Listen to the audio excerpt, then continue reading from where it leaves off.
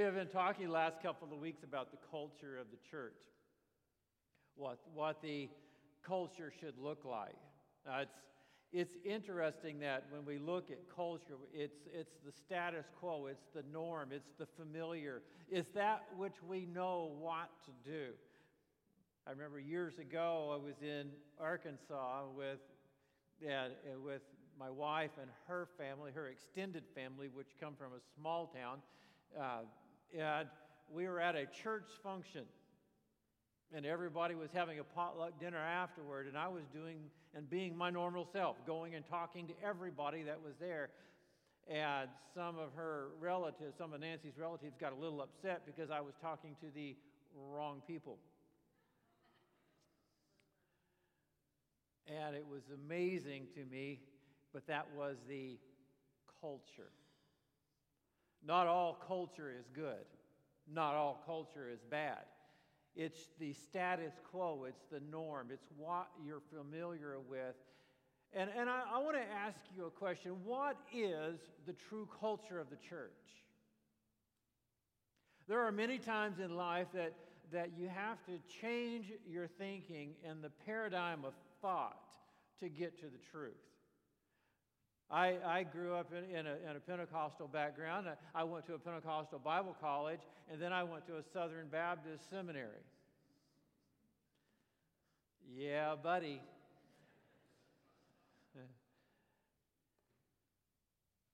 It was one of the best things that's ever happened to me in my entire life, because it forces you to get out of your preconceived ideology and think. If you look at many of the books that I buy and read, or the ones that I read online, about half of them are from authors that I disagree with. But I believe that you have to get to the point that you have to challenge your thinking. You have to understand who and how people around you are thinking. It's not because you want to prove that you're right and they're wrong, but you always look. The Bible says to study, to show yourself approved unto God. And I believe it's important. That's why when Edmund was talking about going out and listening, powerful tool. That when you understand why people are thinking the way they are, it's not just so we can change their mind, but to walk in their shoes, to kind of understand what they're thinking, and then compare it to the Word of God.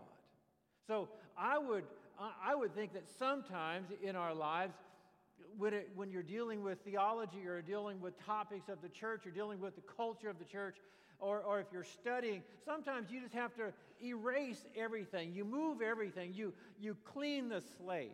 If you're painting and you don't like what you're painting and you can't fix it, sometimes you just paint the whole canvas white and start all over. Amen, Jeanette?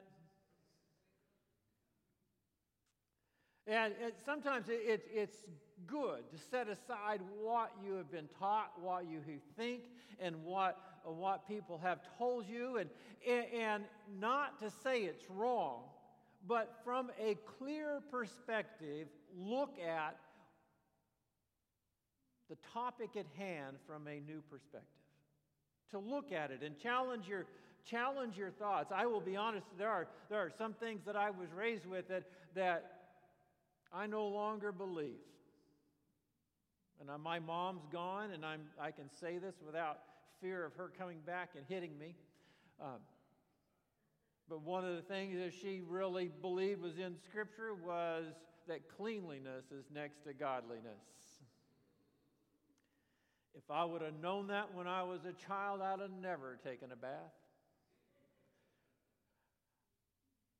So there are things that we can challenge ourselves on. And one of the things I want to look at is the culture of the church. What is the culture of the church? And I would say that there is a universal culture of the church, God's people, the people of God. Jesus said in Matthew 16:18, he says, I will build my church. Notice that Jesus said He's going to be doing the building, and it's His church. It's not our church. It's not my church. It's not your church. It's the church of Jesus Christ. It belongs to Him. In Ephesians, Paul describes the church. He's talking to the church in Ephesus, and he says that he describes the church as Christ in charge. He says this in Ephesians 5:23.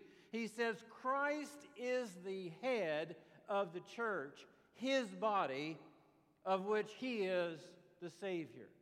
The church doesn't belong to anybody else. Nobody else is in charge. And it's not, I love our district superintendent, and he helps in our district, and I love our national office, and they help with our ministries at large. But the reality is, overall, Christ is head. I hate to say that to the Pope, but Christ is the head of the church. It's His body. He's the one that is in charge. Ephesians 4:4, Paul going on to say, not only is Christ the head of the body, but there's only one body.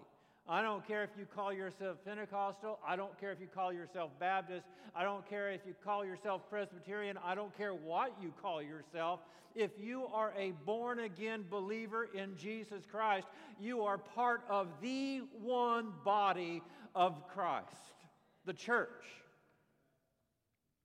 We can have our differences in opinions, but the one thing that we can't change, the one thing that we can't move on, is the fact that it is belief in Christ that brings us into the body of Christ.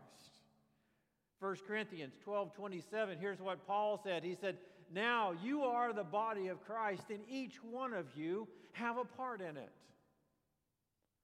That we're all part of the body of Christ. And there, in this one body that we all have a part in, there are universal aspects that make up the culture of the church. Now, the culture of the assembly that meets here in Florida will be different than the culture of the assembly that's meeting in Strasbourg, or the culture that is meeting in California or North Dakota. Does North Dakota have a church? Do they have people? No. But each part is different. But there are certain things that are going to be found in all of the cultures, although we may have some differences. I've been around the United States a lot. If you go to a grocery store in California and you ask somebody and you say, now, where are the green beans? They're going to look at you and say, aisle 12.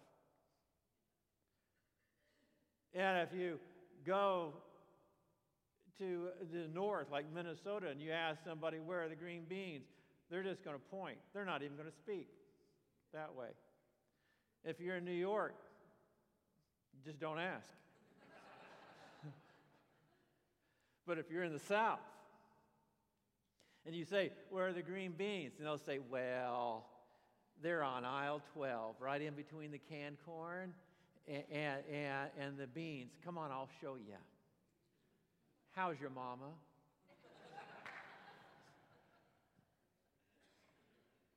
All stores, all different locations, we're all still part of one country, but people are a little different, but we still are under one constitution.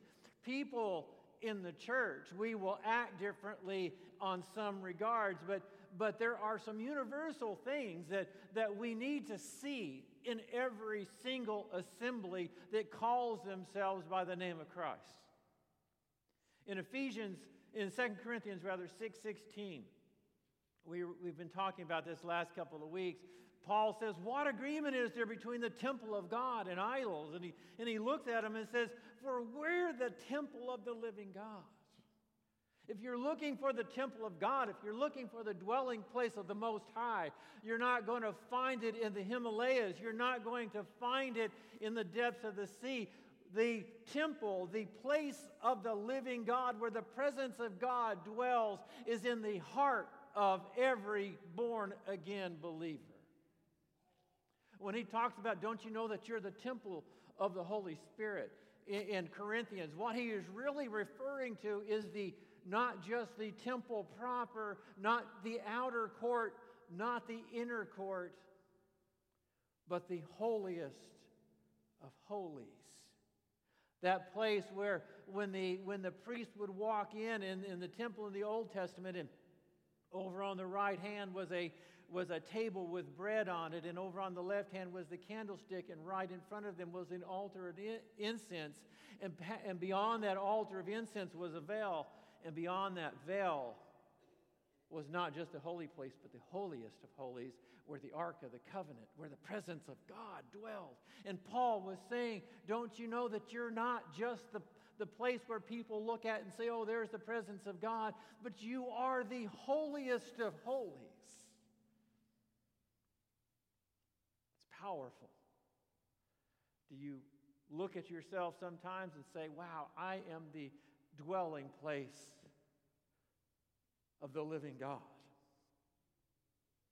I want you to, he goes on to say, I will live with them and walk with them, and I will be their God, and they will be my people. And here's number one that I think that should be in every single culture of the church, is that we are the people of God. That we are the people of God. How did we become the people of God? Did you decide one day, you know, I think I'm going to change my name. I think I will become the people of God. We can't get there on our own. Israel was created by God. The nation of Israel was created by God. He did not choose the nation from existing nations. He spoke to Abram in Genesis, and he said, Abram, I want you to leave your father and mother. I want you to leave your family. I want you to leave the nation that you're from, and I want you to go to another place that its builder and maker is God. And Abraham, through faith, both trusted in the Lord, got up and left. And Abram became Abraham, which was the father of the nation of Israel. And they followed the Lord, and they trusted in the Lord. And then they went into Egypt, and they were there as slaves for 430 years. And after that 430 years, God heard their cries, always knew that through Abraham he was going to bless all the nations of the world. So after 430 years, he sends Moses, and Moses stands before Pharaoh and does all the plagues, and Pharaoh will not let them go. So he decides, God says, I'm going to do one more plague, and Pharaoh will let you go. And he said, this is what I want you to do. I want you to take a lamb, a spotless lamb, one without any blemish. And I want you to take it, and I want you to sacrifice it, and I want you to take its blood and put it over the doorposts of your house. And I want you to take the lamb, and I want you to roast it. I don't want you to boil it in water. I don't want you to add herbs. I want you to just boil it because I want it to be pure. And I want you to take unleavened bread, because we know leaven represents sin in Scripture. And he says, I want you to take a sinless bread and eat it. And he said, anybody that does not have the blood over their doorposts, when I pass by, the firstborn in that family will die. Notice, God had called Abraham.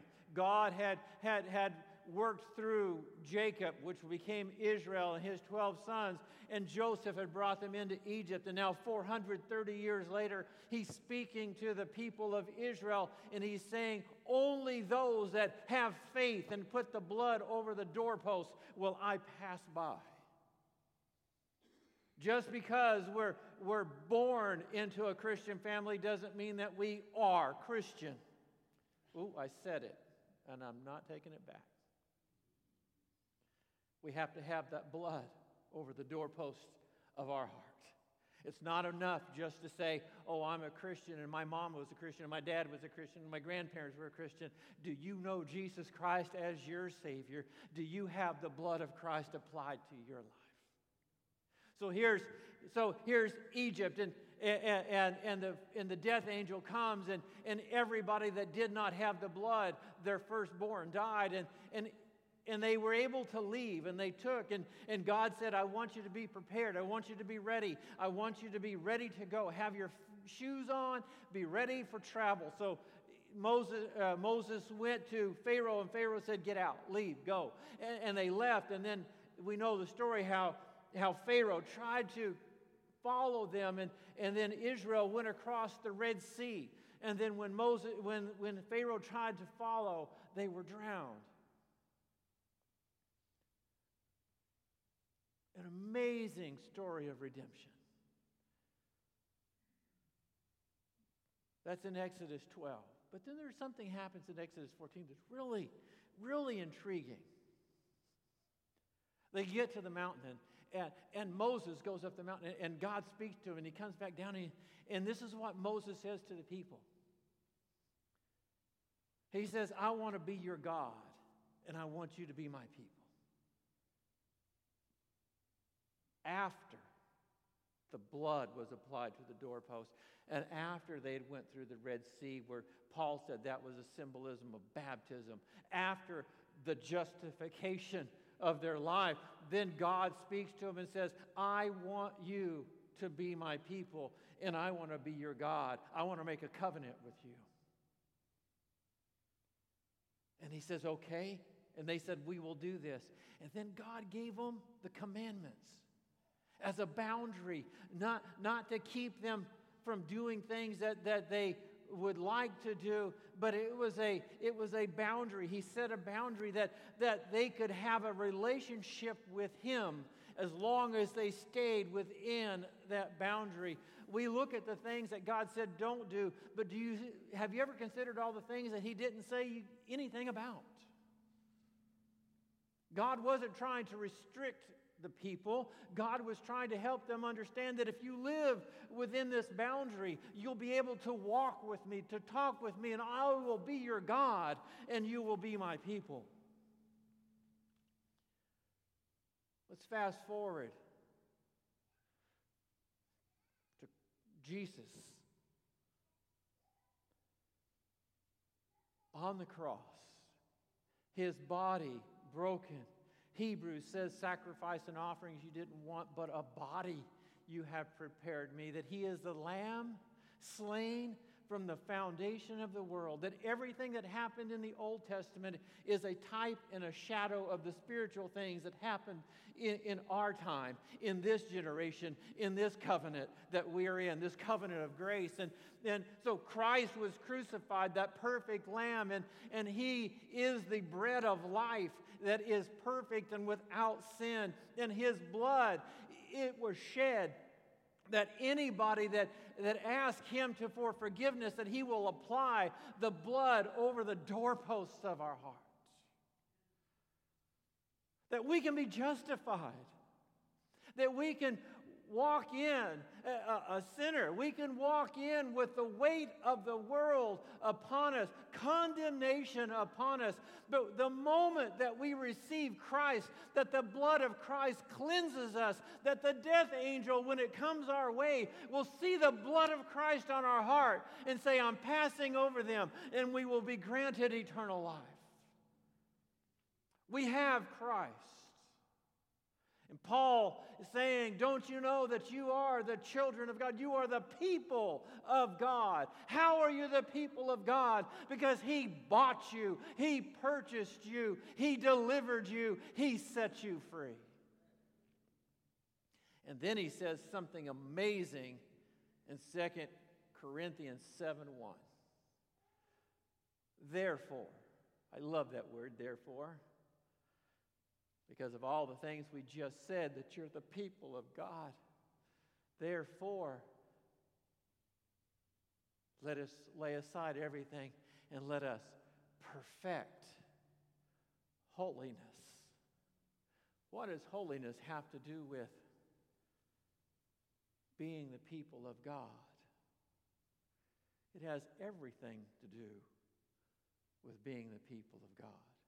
Just as the Ten Commandments and the other commandments that God gave Moses to the children of Israel so they could live in a right relationship with their God, we are given, because we have the blood of Christ applied to our life, because we have our sins washed away, because we have renounced sin and we have said that Christ is Lord and Savior in our life, and because He has done all these great things in our life, He comes to us and says, if you want to live in right relationship with me, perfect holiness.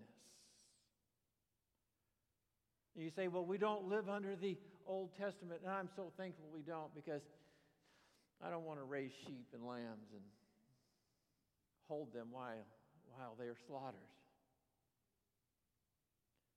But just as God gave Israel the commandments in which to live, He has written the commandments upon our heart, on the flesh of our heart.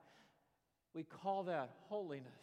And we perfect holiness not in order to get to heaven, not in order to receive salvation, because Israel had already been delivered when they received the commandments, and we have already been delivered. We have been justified in the eyes of God. But we perfect holiness so we can live in right relationship with our Creator. Why do we want to renounce the things that God doesn't like in our life? Because they hinder our relationship with Him. And He died that you and I could walk and live and move and be in His presence. Holiness is being right inside. Righteousness is doing right outside. Holiness is not inscribed in us. It's only through the obedience to the Holy Spirit within. When we renounce what we would do and we follow after the Spirit. That's why the writer of Romans says, therefore there is now no condemnation to those who are in Christ Jesus, who walk not after the flesh, but after the Spirit. Why should we be holy? Is it going to make our way to heaven? Scripture says, without holiness, no man shall see the Lord. You ever gone through a situation in your life and you wondered where God was? You couldn't see Him?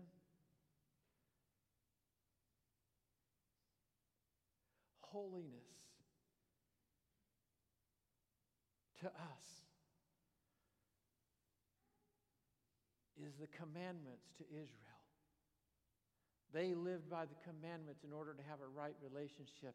We live a holy life so we can have a right relationship with God. Can I ask you a question? I know you're thankful. I know I'm thankful for the Lord. But are we cultivating that love for Him?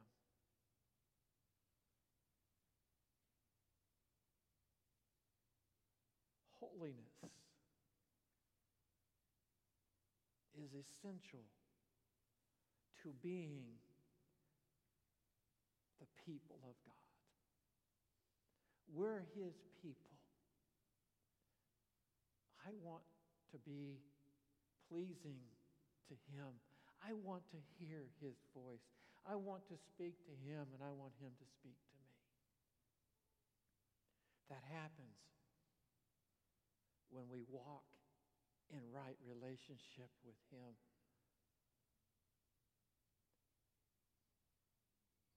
We're getting ready to partake in communion, and I'm going to ask our praise team to come. Jesus, with His disciples, He said, as often as you eat this bread and drink this cup, do it in remembrance of me. And He said, well, why? What are we remembering? We're remembering that it was His sinless life. It was His sinless words. It was His broken body, and it was His shed blood that allowed us to become the children of God.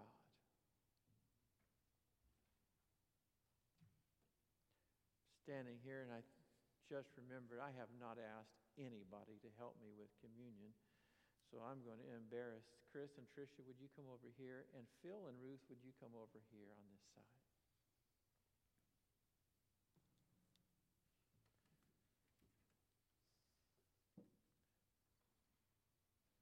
Notice in Scripture, Israel was delivered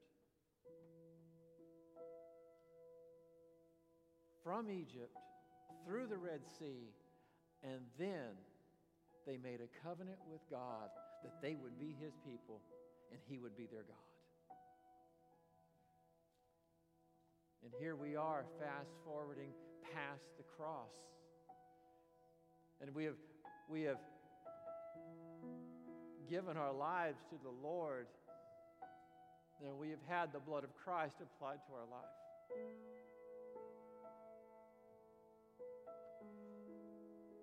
And we have been identified with Him in baptism. And after that justification, that's a $50 word for being right in the eyes of the law. That's all it means. Now that we are in right relationship with God through the work that Christ has done, through the door, His blood being applied to our heart, God is speaking to us and saying, I want to be your God, and I want you to be my people.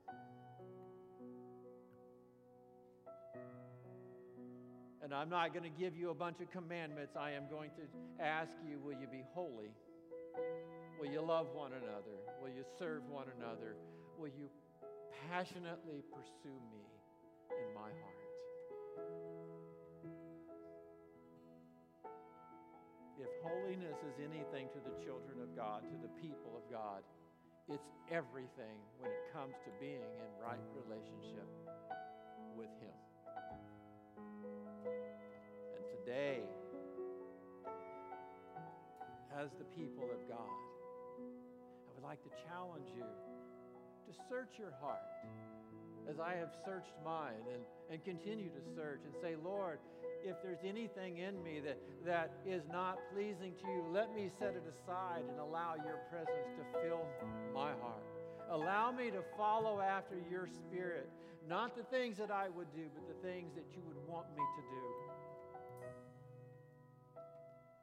Because I want to be